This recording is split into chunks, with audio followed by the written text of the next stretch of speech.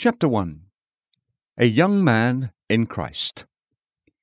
Someone who is called a Christian simply because he happens to live in a Christian nation is a very different person from an actual Christian, for, unfortunately, the Christianity of Christian nations is something like the gold that is spread over many of our household ornaments. It is very thin indeed. A little Christian gold leaf goes a very long way and makes things look respectable. But the gold-plated articles are not solid gold. National Christianity is no more the real thing than a gold-plated penny is a golden coin of the kingdom. It is a sad fact that many who are called Christians because they belong to a Christian nation are a grievous dishonor to the name of Christ. The heathen, judging Christianity by them, have often been heard to say, "We are better off remaining as we are than to become as drunken or swear as profanely or act as cruelly as these so-called Christian people do." Our missionaries have found this to be a terrible hindrance to the success of their work. I have nothing to do now with merely nominal Christianity. Do what you want with it. Use it as a football if you want to. Neither do I at all identify a person in Christ with one who is well versed with all the externals of the Christian religion and who gives himself up devotedly to them, but never looks into the center, into the heart and kernel of the matter. It has been well said that when a man possesses nothing but the externals of religion, he is generally very dogmatic about them, because he has nothing else, while a man who has passed beyond the externals into the very soul and essence of our holy faith can allow 1,000 differences of opinion in his fellow Christians as to outward forms without feeling that these differences constitute any barrier whatsoever to the warmest fellowship.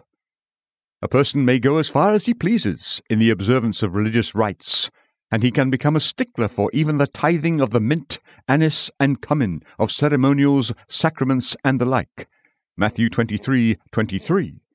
Yet for all that, he may not be a man in Christ. I am also bound to confess that there are members of evangelical churches, not devotees of ceremonialism, but advocates for the barest simplicity of worship, who make a very high profession of being real Christians and who talk a great deal about vital godliness, yet nevertheless they are not men in Christ. The Church of Christ has been plagued by hypocrites from the first day even until now. There was a Judas among the apostles themselves. Are you surprised at this? I confess I am not. Because Christianity is in itself so valuable, therefore there are many worthless imitations. People counterfeit money because it's worth having. If the money ever becomes worthless, the trade of the counterfeiter would be gone. It is because the possession of true godliness is such a valuable thing that there are so many who pretend to have it who know nothing about it. I quite often distrust those who are so loud in their professions. I know that the cart that rings the loudest bell, when it goes through the street, only carries dust. But I never hear a bell rung when they are carrying diamonds or gold bullion through the city. The best actions that are worked in this world are for the most part done in secret, by those who desire no eye to observe them except the eye of the Almighty God. Some people, though, under the pretense of doing that, are really standing up for themselves rather than for Christ. They are not quite as anxious to cry, "Behold the Lamb of God," John 1:29, as to say, "Come, see my zeal for the Lord of hosts, admire me, and see what a wonderful honor I am to the religion of Jesus Christ." I give up these religious pretenders to the world's utmost scorn. I have nothing to say in their defense, but very much to say by way of disgust at their untruthfulness. I am now going to speak about men who are really in Christ, men who have Christ in their heart of hearts and are in Christ themselves. A man in Christ is a man, and being a man, he is therefore imperfect. I have heard a great deal of talk about perfect men, but I believe that a little examination with a microscope, or even without it, would have discovered a great many flaws in them, and probably more in those who thought themselves perfect than in others who have honestly confessed their imperfections. There's not a Christian man whose entire life might be read instead of the Bible whose life would not need notes, additions, and corrections before it would exactly correspond with the perfect law of the Lord. Ask him, "May I learn Christian principles entirely from your conduct?" He would say, "I wish I could answer yes. I am striving to make my conduct so, but even though I try to copy my master in every detail, I'm afraid that I have still failed in some respects to reproduce the full spirit of the grand original. I wish you could read me and see the spirit of the New Testament in every little act as well as in every great transaction of my life. However, I make mistakes, and what's more, I sometimes drop my guard and allow the old nature that remains in me to come to the front. I'm not what I should be, nor what I want to be, nor, blessed be God, what I will be. I hope you will see something of Christ in me, but I am just a man, and being in this body, I have many weaknesses." When you're judging Christian men, should not you, who may not happen to be Christians, remember this? Be fair. Be honest. If a man does not receive the gospel himself, at least let him treat those who do receive it with the honesty that he would desire to be exercised toward himself. A man in Christ is a man. Don't expect him to be an angel. When I say that a man in Christ is a man, I mean that if he is truly in Christ, he is therefore manly. Somehow there is an idea that if you become a Christian, you must sink your manliness and become soft and weak. It is supposed that you allow your liberty to be curtailed by a set of negations that you do not have the courage to break through, although you would if you tried. Some people think that you must not do this and you must not do that, but you are to take out your backbone and become like a mollusk. You are to be as sweet as honey toward everybody, and every atom of spirit is to be evaporated from you. You are to ask permission from ministers and church authorities to breathe, and you are to become a sort of living martyr who lives a miserable life in the hope of dying in the aroma of sanctity. I do not believe in such Christianity at all. The Christian man, it seems to me, is the noblest style of man. He is the freest, bravest, most heroic, and most fearless of men. If he is what he should be, he is, in the best sense of the word, a man all over, from the crown of his head to the sole of his foot. He is such a man because he has realized his own personal responsibility to God.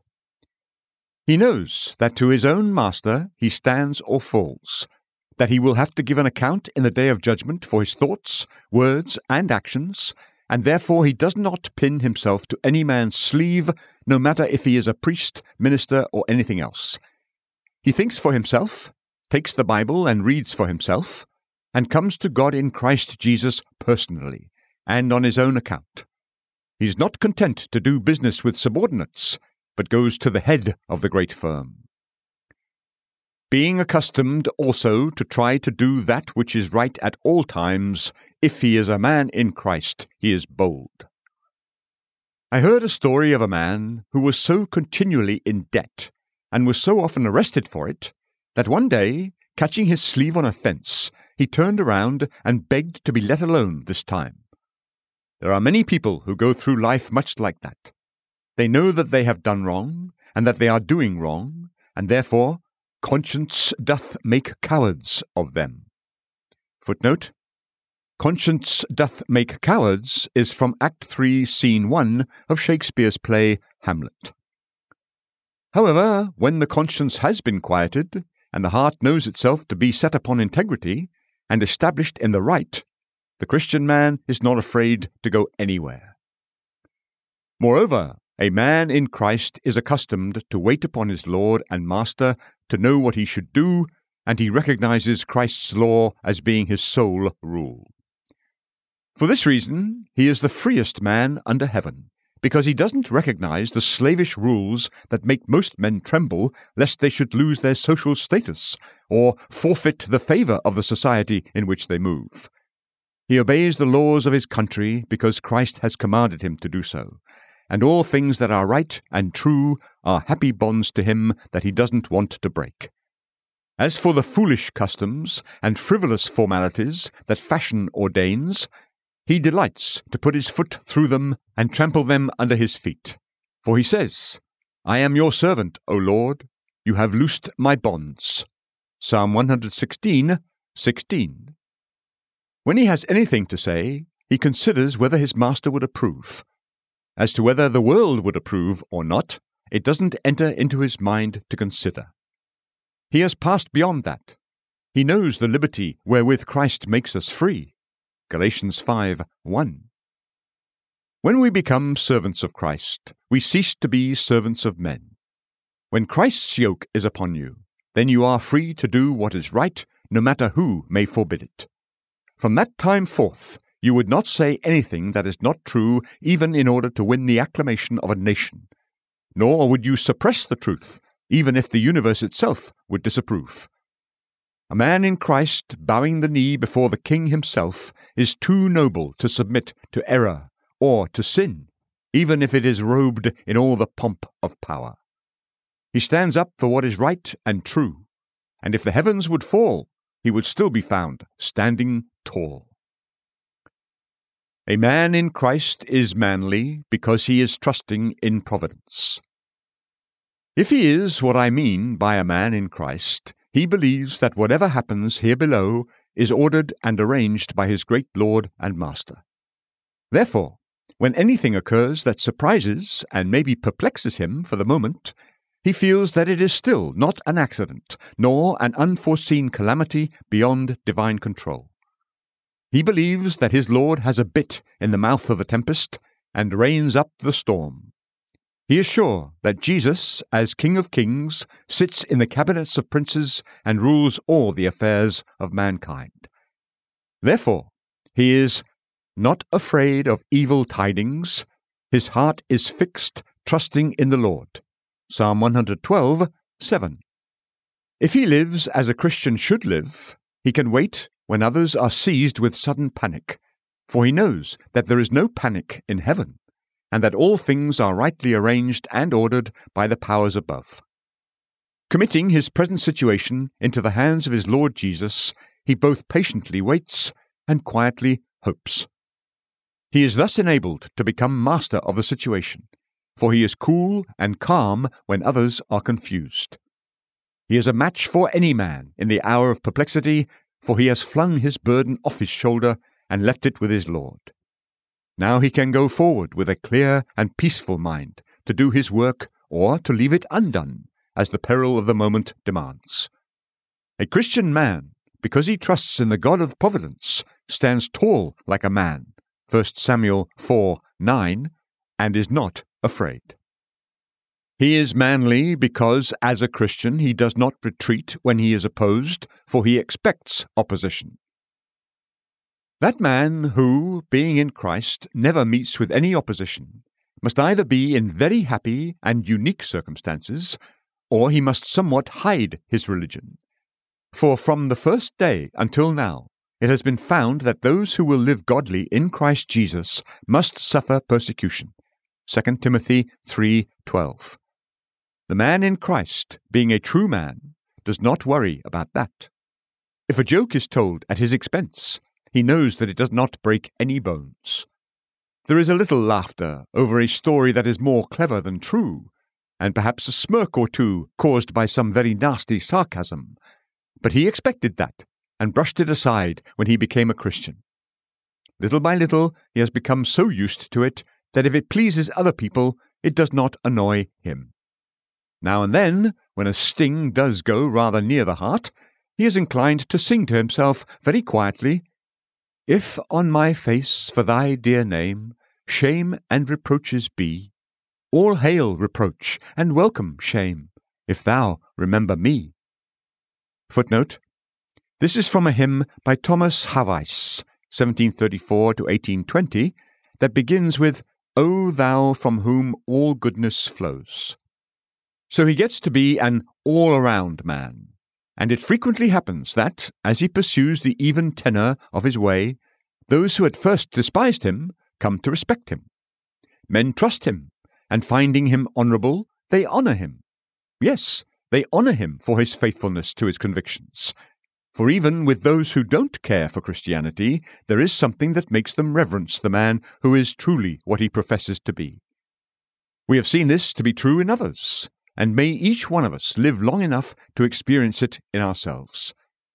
Simply let the Christian live on and live well, and he will live down opposition. Or, if the opposition continues, he will live above it, and flourish all the more. I have said that a man in Christ is truly a man, and I will give one more meaning to my words. He is a man in this sense, that he is human. It gives a better meaning if we lengthen out that last syllable. He is humane. Of all who live, the man in Christ is the most human, or really the most humane man. In this he follows the Lord Christ himself.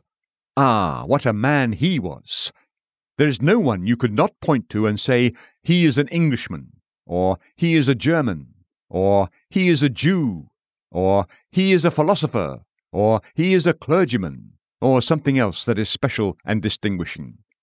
However, of Jesus of Nazareth, as a human being, you could never say more than that he was a man, the noblest, purest specimen of man who ever adorned this world. He was a man who belonged to all nations, to all ranks, and to all times. Don't you notice in his life how everything that had to do with man lay near his heart? I take it that he was more completely a man than John the Baptist, although there are many who consider that type of manhood to be the very highest. John the Baptist came neither eating nor drinking, but Jesus came both eating and drinking. And although the rough crowd said, he is a drunken man and a wine-bibber, yet he was all the more a perfect man, because he was a man among men. Matthew 11:18-19. He did not dwell in the wilderness, but among the people. He did not eat locusts and wild honey, but went to a marriage and ate bread at the tables of those who invited him. He entered into all that men did except their sins. He was in all things to man a true brother and friend. He was not merely a preacher, but he became a physician and healed bodily sicknesses. The Christian man should always be the helper of everything that promotes the health and welfare of the people.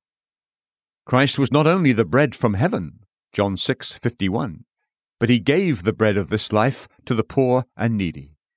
He fed thousands of the weak with loaves and fishes, Matthew 14:13-21, Matthew 15:32-39. Even if all other hands are tightly closed, the hand of the Christian man should always be open to relieve human necessity. Being a man, the believer is a brother to all men, rich and poor, sick and healthy, and he should seek their good in every possible way, aiming still at the highest good, namely the saving of their souls. The man in Christ also is in the best sense human, in that he lives in a real world and not in an ideal castle of sanctity. He has learned how to spiritualize the secular. He elevates the things of a man until they become the things of God. It's very easy to secularize the spiritual. There are many who have desecrated the pulpit and have brought it down to the lowest conceivable level. But there are others who have elevated the carpenter's bench and have made it holiness unto the Lord. Exodus 39:30. The man in Christ does exactly that. He does not draw a line and say, my life in Christ goes this far, but no further. My religion is a thing for Sundays, but not for the stock exchange. Do unto others as you would like them to do unto you, Matthew 7:12, is a golden rule for the family, but it will not do for our workplace at all. We could not make a living on any such principle. No, he considers that no religion can be true that disqualifies a man for a lawful calling. His religion is part and parcel of himself. He doesn't carry it with him, but it is in him. It has come to be himself. A man in Christ lives his life and does his work as sacredly as he reads his Bible. He doesn't pray only upon his knees when he is alone, but he speaks with God in all places. His service of God is not confined to his closet and his pew, But even when diligent in business, he is still fervent in spirit, serving the Lord. Romans 12:11. All that Christians do should be done as unto the Lord, whether ye eat or drink or whatsoever ye do. 1 Corinthians 10:31. If there's anything in this world that you cannot do to the glory of God, you must not do it at all. But all things that you do, if you are Christian men, are to be done in the spirit of faith, in the presence of God, and for the glory of God Most High. Such is the man in Christ Jesus. It is also his trait as a man, and a humane one, that he does not seek his own gain in selfishness. Of course, going into the world, he does not tell a lie and say, "I'm not going to try and make money. I will not try to succeed in business." He is going to try to make a profit, and he would be a great fool for going into business at all if he had no such goal. Does he go into business with the intent of losing his capital? Nobody would believe him if he said so. No, but he goes to his office with this determination: I am not going to rob someone to enrich myself. It will not be said of one single grain of gold that I have that I squeezed it from the widow or the orphan, or that I gained it by driving a man hard who needed it more than I, or that I took it by force from someone who, whether he needed it or not, had a better right to it than I. The doctrine of the worldling in Horace, when he said, "Get money, fairly if you can, but by all means get it," is not a Christian doctrine. It is worthy of heathenism in its worst form.